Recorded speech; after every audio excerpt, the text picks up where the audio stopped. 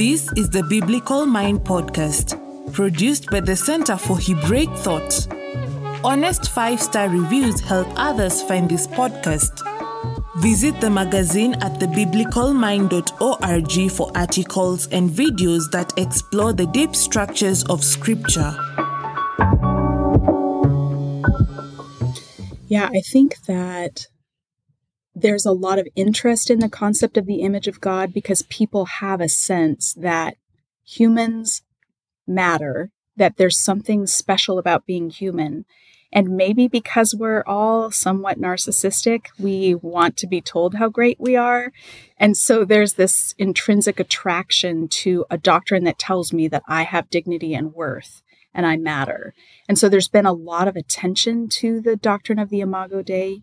What I find most fascinating about the history of interpretation is how little it seems to pay attention to the actual biblical text. And instead spirals off into a lot of philosophical and metaphysical conversations. Preach. About what makes humans different from animals. And so then it's like there's the sense that if you could isolate what's the difference between humans and animals, then you would know what the image of God is. Yeah. Instead of, how about we read Genesis 1 really closely and carefully, and it will tell us what the image of God is, what it means. Not to say that once we've isolated that, we know everything there is to know about being human. Obviously, there are lots of differences between humans and animals, but I don't think all those differences equal the image of God. Yeah, what are some of the primary differences that people spiral off into? So, for sure, rationality is a big one. Relationality sometimes is cited. Morality, like having a moral compass. The ability to relate with God, like having a spiritual side or a soul. People will talk about having a soul as being unique. There are probably others. Those are the ones that I've seen most often. And speaking of moral, so just sticking with the biblical text, I see you have a bunch of cows behind you on a mural. But cows are held morally accountable if they murder humans. Yes, in Genesis 9. And they also repent in sackcloth and ashes in Jonah, whatever is going on there. So it seems like a hard case or there's some basic counterfactuals that might impede that view. And that one of my concerns is that the more we're learning about the animal kingdom, the more it could erase the sort of differences that we're depending on to give us our sense of worth. So if we find out that animals are far more organized and coordinated than we thought, or if we find out that they're far smarter than we thought, does that then erode our sense of being different as human if we've grounded our doctrine of the Imago Dei in that difference? Yeah. The bonobo monkeys or the bonobo chimpanzees, will always anything that you think that only humans can do, you'll find some case where a bonobo chimpanzee can do it, including like selflessly warning others of danger. Oh, wow. Yeah. So I think I have heard most often that people say, Tselem Elohim, this is image of God is statues. That it's just referring to statues. And so how does that make sense in Genesis 1? A, is that true in your view? And B, how does that make sense or not make sense of Genesis 1? Well, Drew, it sounds to me like you're running in better circles than I have been. I have students who tell me this, so they've heard it from a good pastor. Yeah. I'm glad to hear that idea is getting out there because I think that shows that people are trying to do their homework and look into the historical and cultural background. And so, the word tselem in Hebrew does seem to denote, in other passages, denotes a concrete statue or an idol. That's what it is. So if you have a temple to another god and you're going to put a tselem in the most holy place and it's going to be a physical image of that god. And so I don't think that's necessarily exhausts all that we need to know about the Imago Dei, but I think it's a helpful starting point because so often the history of Western philosophy has been cerebral. As we've thought about what it means to be human, all the things we're thinking about are things that are intangible. And a tselem in Hebrew is very tangible. It's a body. So I think embodiment is at the very core of what's happening with the image of God.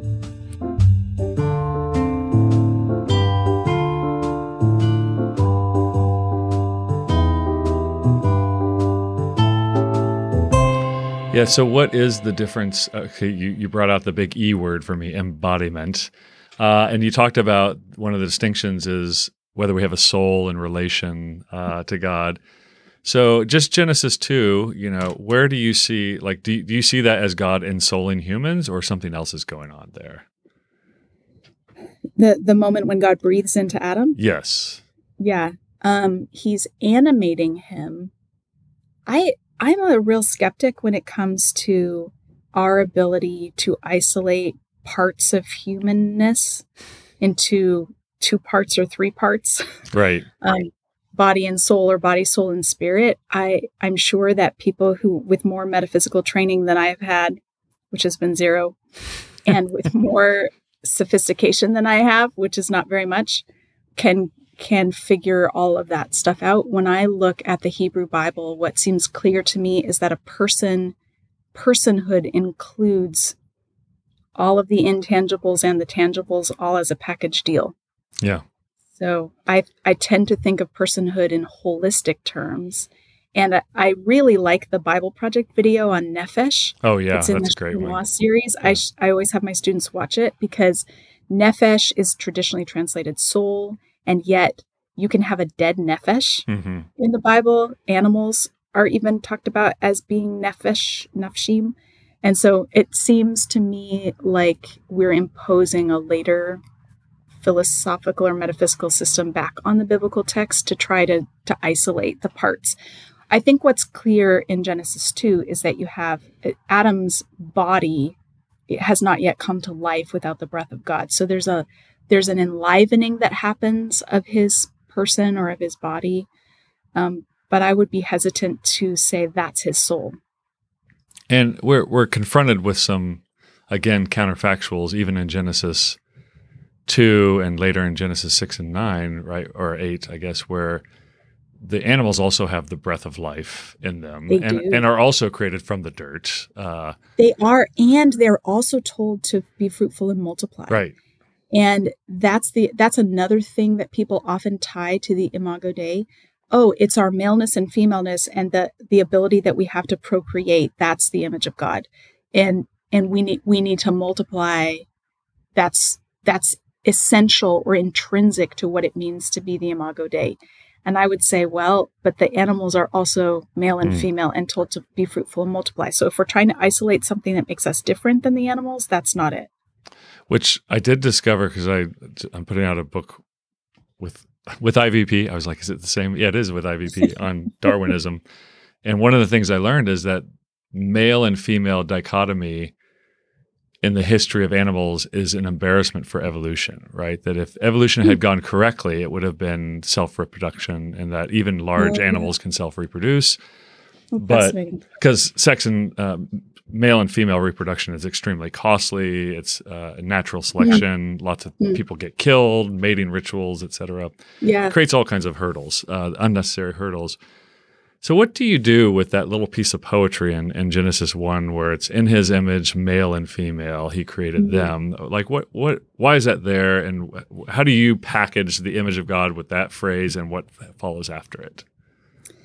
Yeah, the way I think about it is that it's telling us unequivocally from the get-go that men and women are both God's image, that men don't have the corner on the market when it comes to being God's image, that there's not a sort of priority of being, an ontological priority to be for maleness. Maleness is not the center, and femaleness is not derivative. Male and female are together the image of God. I think one question that comes up in our generation these days is about what about someone who might fall in between those two binaries, that binary of male and female, like someone, I mean, if we're thinking just of sexed embodiment, not of gender identity or expression, then we have intersex people whose chromosomally or genitalia wise are ambiguous in some way. And so then the question could be raised, well, is Genesis excluding those people as humans? Are they not the image of God? And I just want to say for anyone out there who's wondering, I don't think that the author of Genesis is trying to be exclusive in the way that they're defining humanity here. They're trying to be inclusive. Male and female are included. And so if there's someone who doesn't neatly fall into one of those two categories, if they're a human, if they have a human body, then they are the image of God. I think that's the point. Yeah, no, I think that's helpful, and I'm glad you separated out the kind of the biological aspect from how people feel and express, because though I think that some of that is dealt with later in the Torah. Genesis 1 and 2 just really doesn't have anything to say to us about gender in terms, if we think of gender as separate from sex, gender roles or gendered identity, I don't see it in Genesis 1 and 2, but there is male and female. And maybe someone's listening who's like, I have no idea what she's trying to do there. Why are you separating sex and gender? So there's lots of conversations these days going on about our physical sex, the sex we were born with, being separate from gender identity. And I'm not supporting that distinction necessarily. I'm just saying I don't think that Genesis is leaning into the gender identity side of the conversation. It's talking about our sexed embodiment. The body parts we're given when we're born are part of our embodiment, and those include us in what's defined as the image of God. Yes. So I have found myself in really what I consider bizarre situations, only bizarre because I would have not imagined them, where I am now really trying to tell students. It used to be controversial when I'd say, like, we need to read feminist critiques and feminist theology because they're telling us the body matters. And I think the biblical authors are completely on board with the body matters and embodied experience matters. And now I've kind of hit the other edge, where I have students who very vehemently want to deny that the body matters at all, that it doesn't matter what kind of body you're in, everything's the same. Yes, and that actually your true self is not connected to your body. Your body is this discardable shell or a shell that can be changed or morphed to match who you think you are. That has been a really fascinating development in thinking and philosophy in our day. And I didn't mean to get into the middle of that debate by writing this book. I was just trying to follow Genesis where it took me. Yeah. And because of the focus I saw on physical embodiment, I sort of finished writing the book and then started to realize how relevant this is for the current conversation about who am I really? Mm-hmm. What does it mean to be human? And I don't think it has to do with our ability to have self-consciousness or to be, Descartes said, I think, therefore I am. And I feel like the Bible flat out disagrees with that. We aren't, how do I say this ontologically? We aren't thinking things.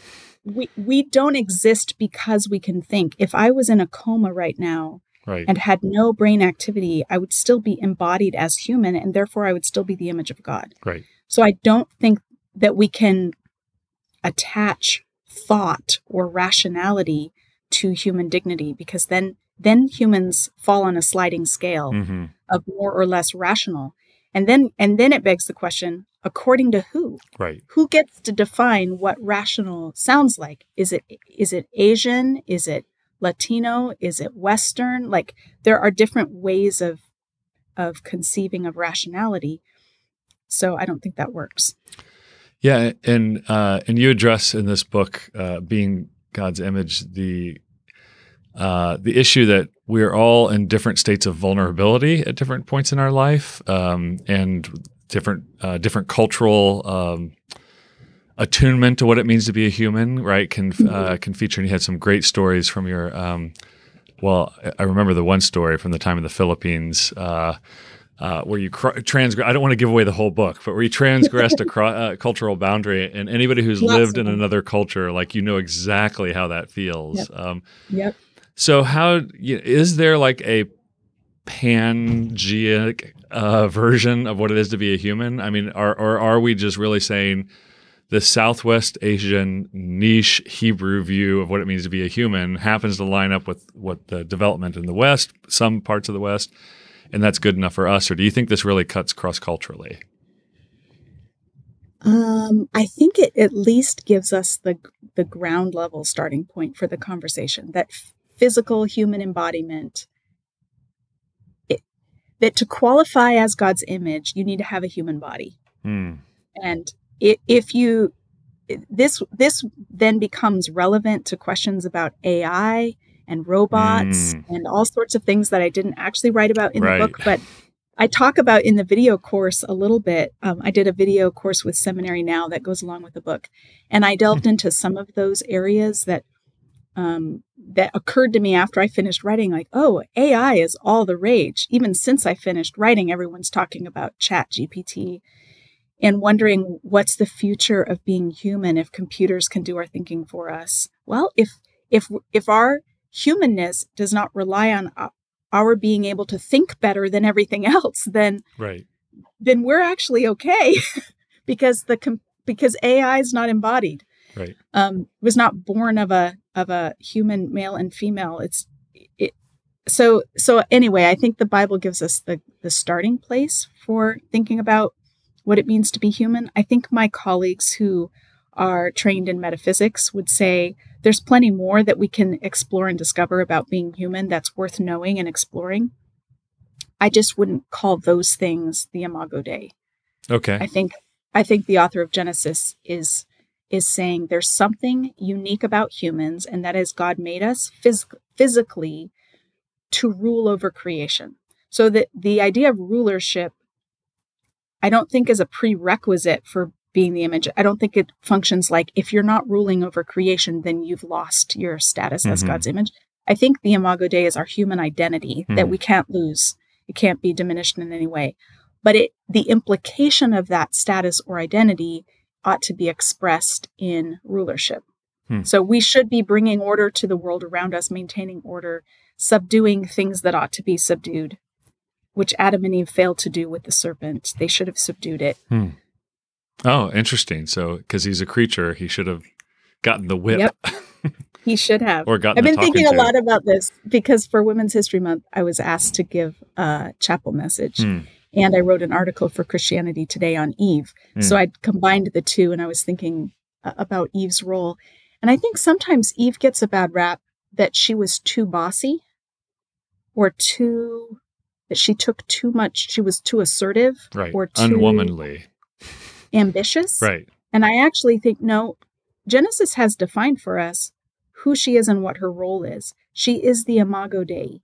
The Imago Dei is supposed to rule the earth and subdue the other creatures.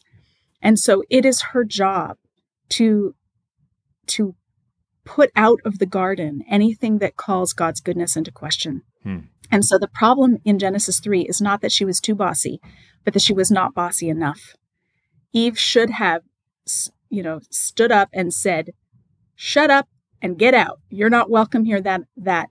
That insurrectionist thought is not welcome here. And it's because she capitulated to the serpent. And then her husband, who was silent and with her, also capitulated, that we have our problem. So they should have been more assertive.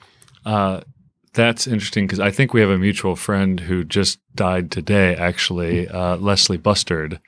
Yes. Who both of her daughters went to my college, and I got to know the whole family very well. And on a curb on move-in day, she was asking me about how do I translate ezer kenegdo, and I honestly didn't have any good ones for her. She's like, well, I've been thinking about this phrase "strong ally," and of course, if you look at the term ezer, like the idea that it's a military that comes in and helps you in this time, and I tell you, I've been hooked on that phrase from that point on because I couldn't get it out of my head because there's no really good definition of kenegdo, but. But the idea that it's like a strong ally, and it sounds like what you're saying is she should have been a strong ally to her husband. He should have backed her up.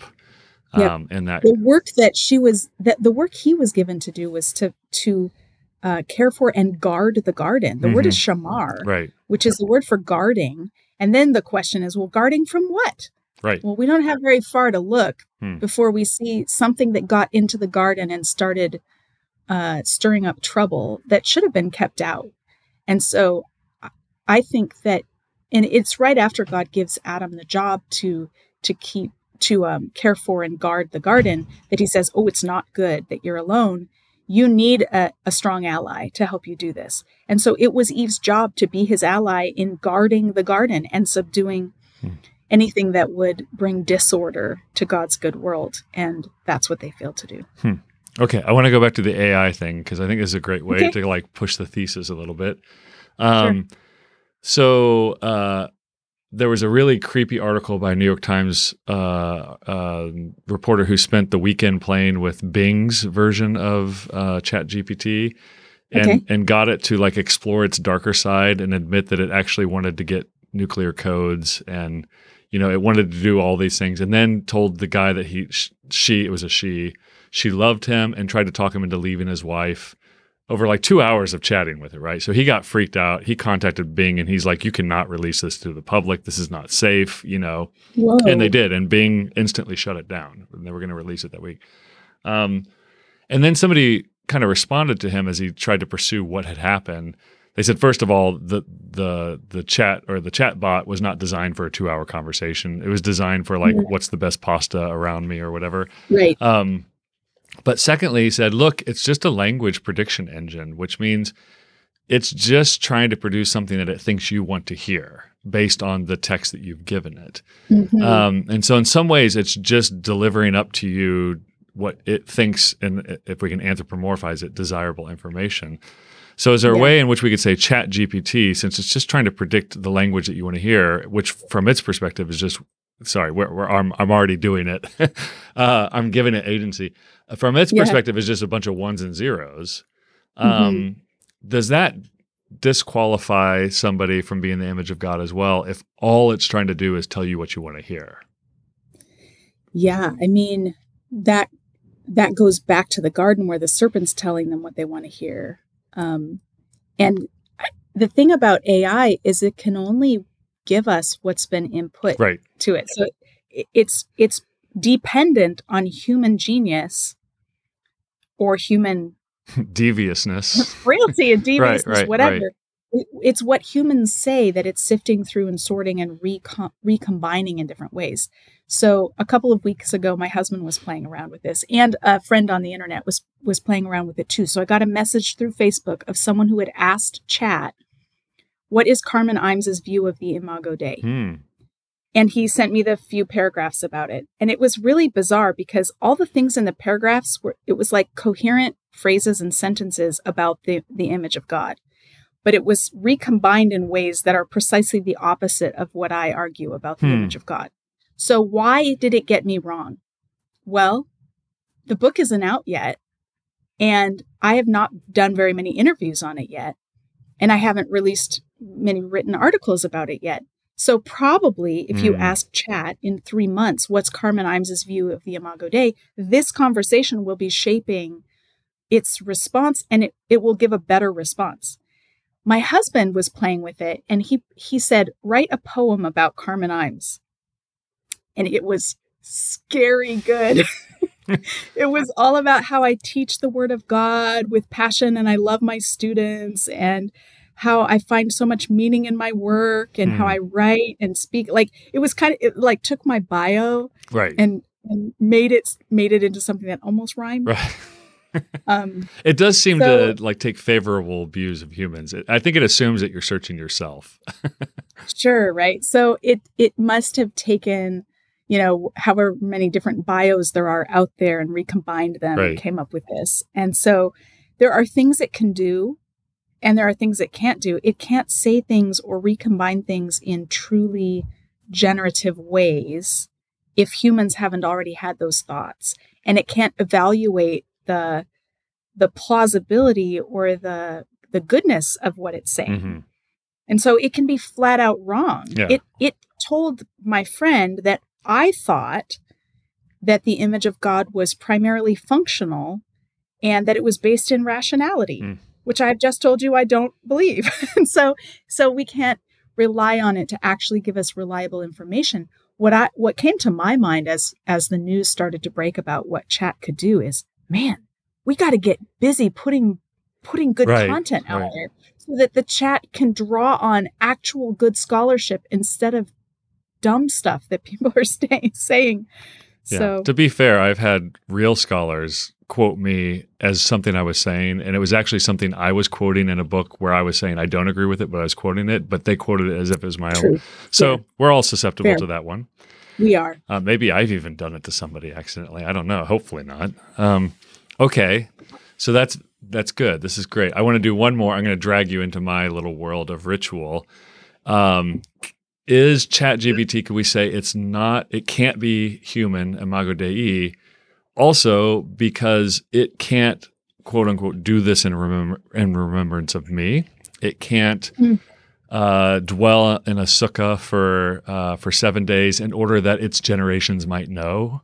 That it's cut off from the very embodied human way of understanding wisdom and discernment, that the kind that Deuteronomy ultimately prescribes, because of body and because of ritual. Like that's a sweep at the knees. I mean, there's embodiment again. And I think embodiment is way more important than I used to realize to what it means to be human and to even how God interacts with us. I'm just really struck that Jesus came as a human in a human body. He didn't, and he came through the body of a woman. God could have just had him, appear, but he went through the experience of growing in utero and being pushed through a birth canal and breastfeeding. Like Jesus experienced the fullness of human embodiment, and he was crucified embodied, and he rose again embodied. It's not like he lives on in our memories and someday we're all going to be floating in the clouds with him. Our souls will be reunited. It's not that. It's very pointedly that our physical bodies are going to be raised to life. We will participate in new creation with him. So ritual is a regular reminder that our bodies are part of God's intentions, that creation is good and that creation is part of what's coming, not that this experiment failed, so God's going to go with a different, enlightened experiment for the next phase in which we won't have the trappings of cells.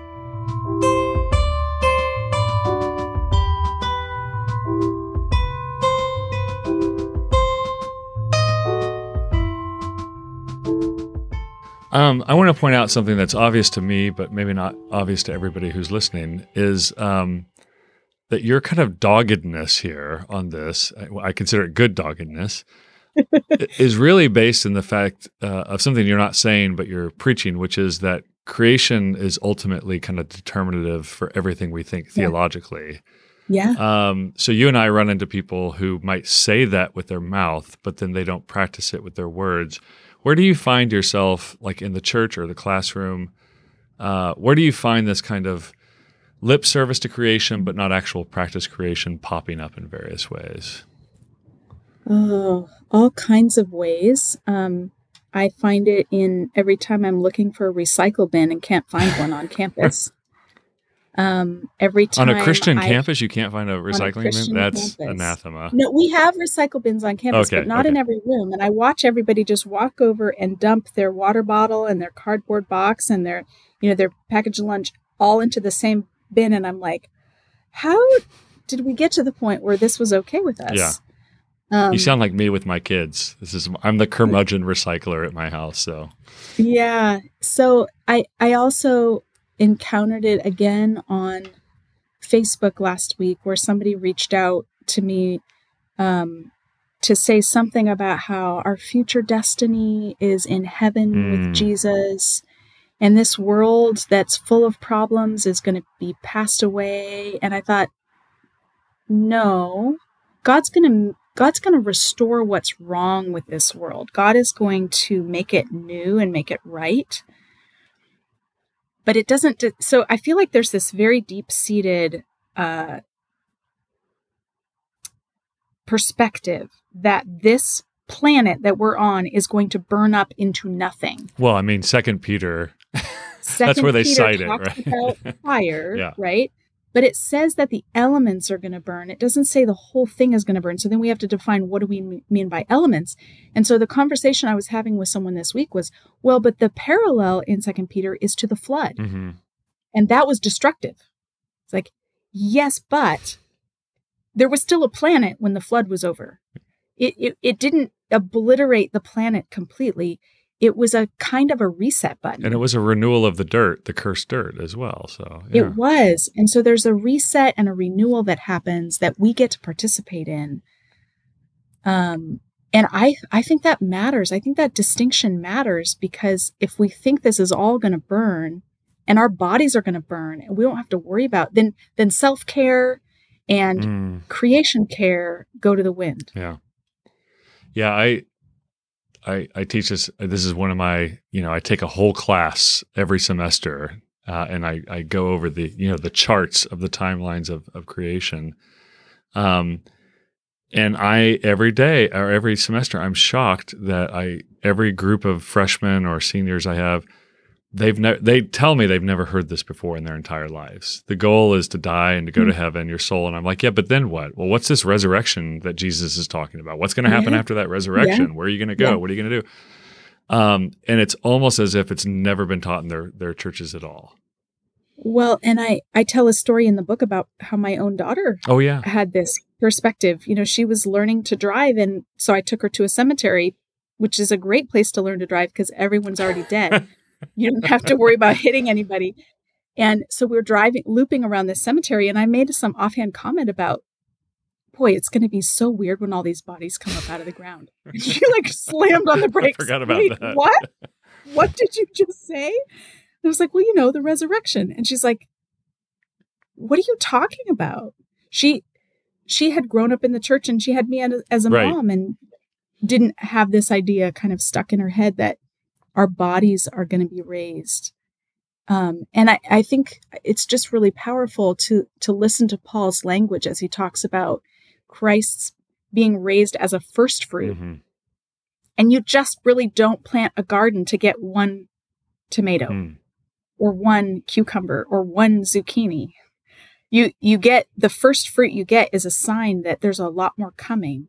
And so when the Bible is telling us that when Christ rose from the dead and his body was reanimated and it still had scars, the scars that he had before, that what happened to him will happen to us. And I don't think we held on to that. So image of God wise, do you see a difference between the image of God that's in the grave or Sheol and the one that is resurrected, or that's the same thing? I'm pushing you hard now.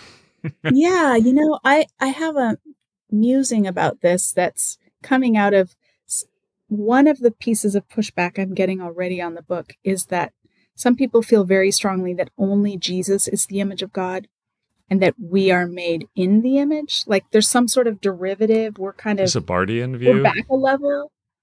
What was that? Is this a Bardian view? Like, is this like the Christ event, double predestination kind of thing?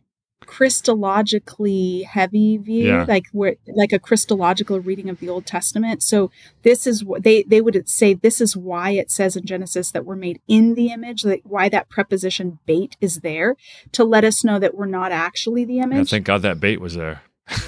which is so, which I mean, these are scholars I respect who are saying this, but I just can't follow them here. I feel like it's very bizarre for the author of Genesis to be telling us something we're not quite. So I've been then wondering about some of the New Testament passages that talk about how we're being made into Christ's image. And my new theory that I'll try on for you is that that we are the image of God in a first creation sense, but that new creation, because it's a new creation, there's also a new image. And so Christ's resurrected body is the image of God in a way like 2.0, because it's creation 2.0. And therefore we need to be conformed to that image, and we're being made into that image. So our resurrected bodies will have some different qualities about them than our current bodies. I assume we'll be able to walk through walls the way Jesus did. There'll be something. We'll still be able to eat, but there'll be something. How will we build walls? That's what I want to know. It's rocks keep dropping to the ground. That's a great question. And I keep thinking of C.S. Lewis's vision of this in The Great Divorce, where for him, heaven is a place that's more substantial, not less substantial than earth. And so when an earthly body arrives in heaven, the grass blades are sharp and they like pierce your skin because they're the human body is sort of ghostly in comparison. So I wonder if that's the sense in which Jesus is the image that we're being made into. Yeah, I'm Rolodexing this right in my mind right now. But yeah, I wonder if that would comport also with Paul in Colossians, keeping your mind on heavenly things, like the new image is the goal. Yeah. I mean, I think at the base level, I would say that the image cannot be lost. Lots of people have said the image is lost or diminished or destroyed. And I believe that the image of God is still intact after the fall, but that the glory has been lost. And so Jesus, the reason why we try to conform to Christ is because Christ lives congruently with his identity as God's image. There's nothing there. He's not working against it or in rebellion to that identity. So he shows us what it should look like to live as God's image. And therefore, all the accompanying glory is there. And so it's the glory that we've lost that we're trying to regain by leaning into our true identity. But I think there may also be a new creation dimension to it, that there's a 2.0 coming. Yeah, that makes sense. And there's a whole discussion in philosophy of mind of personhood where they talk about various views where people can fall in and out of personhood. So there's one very famous view by a guy named Frankfurt that says, a human, it sounds good at first, a human is somebody who desires to be something different than what they are. So that usually means better. Like if I'm a dishwasher, I'd like to move up to cook or whatever. They can imagine a desire for something different. But by that token, then he says certain types of drug addicts and infants are not human persons, right? Because they don't have any desire to be something other than what they are. And if I hear you correctly, of the several critiques you could lodge, one of them is that kind of uniformity of human person, locked in at some point, maybe around conception. That's why these various stages of vulnerability are important, both at the beginning of life, the end of life, or even while you're sleeping. This is one that comes up often in philosophy of mind. Sure. What's that old rap song? Treat your woman right, or get that burning bed at night. Right? We're all vulnerable when we sleep. So really, you can imagine policies that could be developed that said, well, severe drug addicts aren't really human persons, or infants, because they don't really have any desires or thoughts or feelings. They're not really person, even though we have no real reason to believe that they have no thoughts or feelings. So the image of God here actually does even policy work for us in the way we think about how we treat people and develop social policies, et cetera. It absolutely does. And I've been thinking more about this too. I didn't write about it in the book, but how we treat the unborn or preborn. What does the doctrine of the Imago Dei, how does it help us in the discussions about abortion? Well, if human personhood if the grounding for the Imago Dei as our human identity is our embodiment, then the moment that sperm and that egg come together and start multiplying, that's the Imago Dei. It doesn't require a heartbeat or a rational thought or a self-consciousness. It doesn't require a certain level of relationality. It's embodied. If it's grounded in embodiment, then, and if we would say that someone at the end of their life who's in a coma, who's no longer able to relate to others or have a rational thought, if they're still the image of God, then how far back can we go? We can go back to the time the cells start multiplying, in my mind. Yeah, so it's interesting, the same thing that people want to talk about viability, which, I'm like, if you've ever had children aren't viable until they're like 5 years old, baby. I don't know. Maybe older.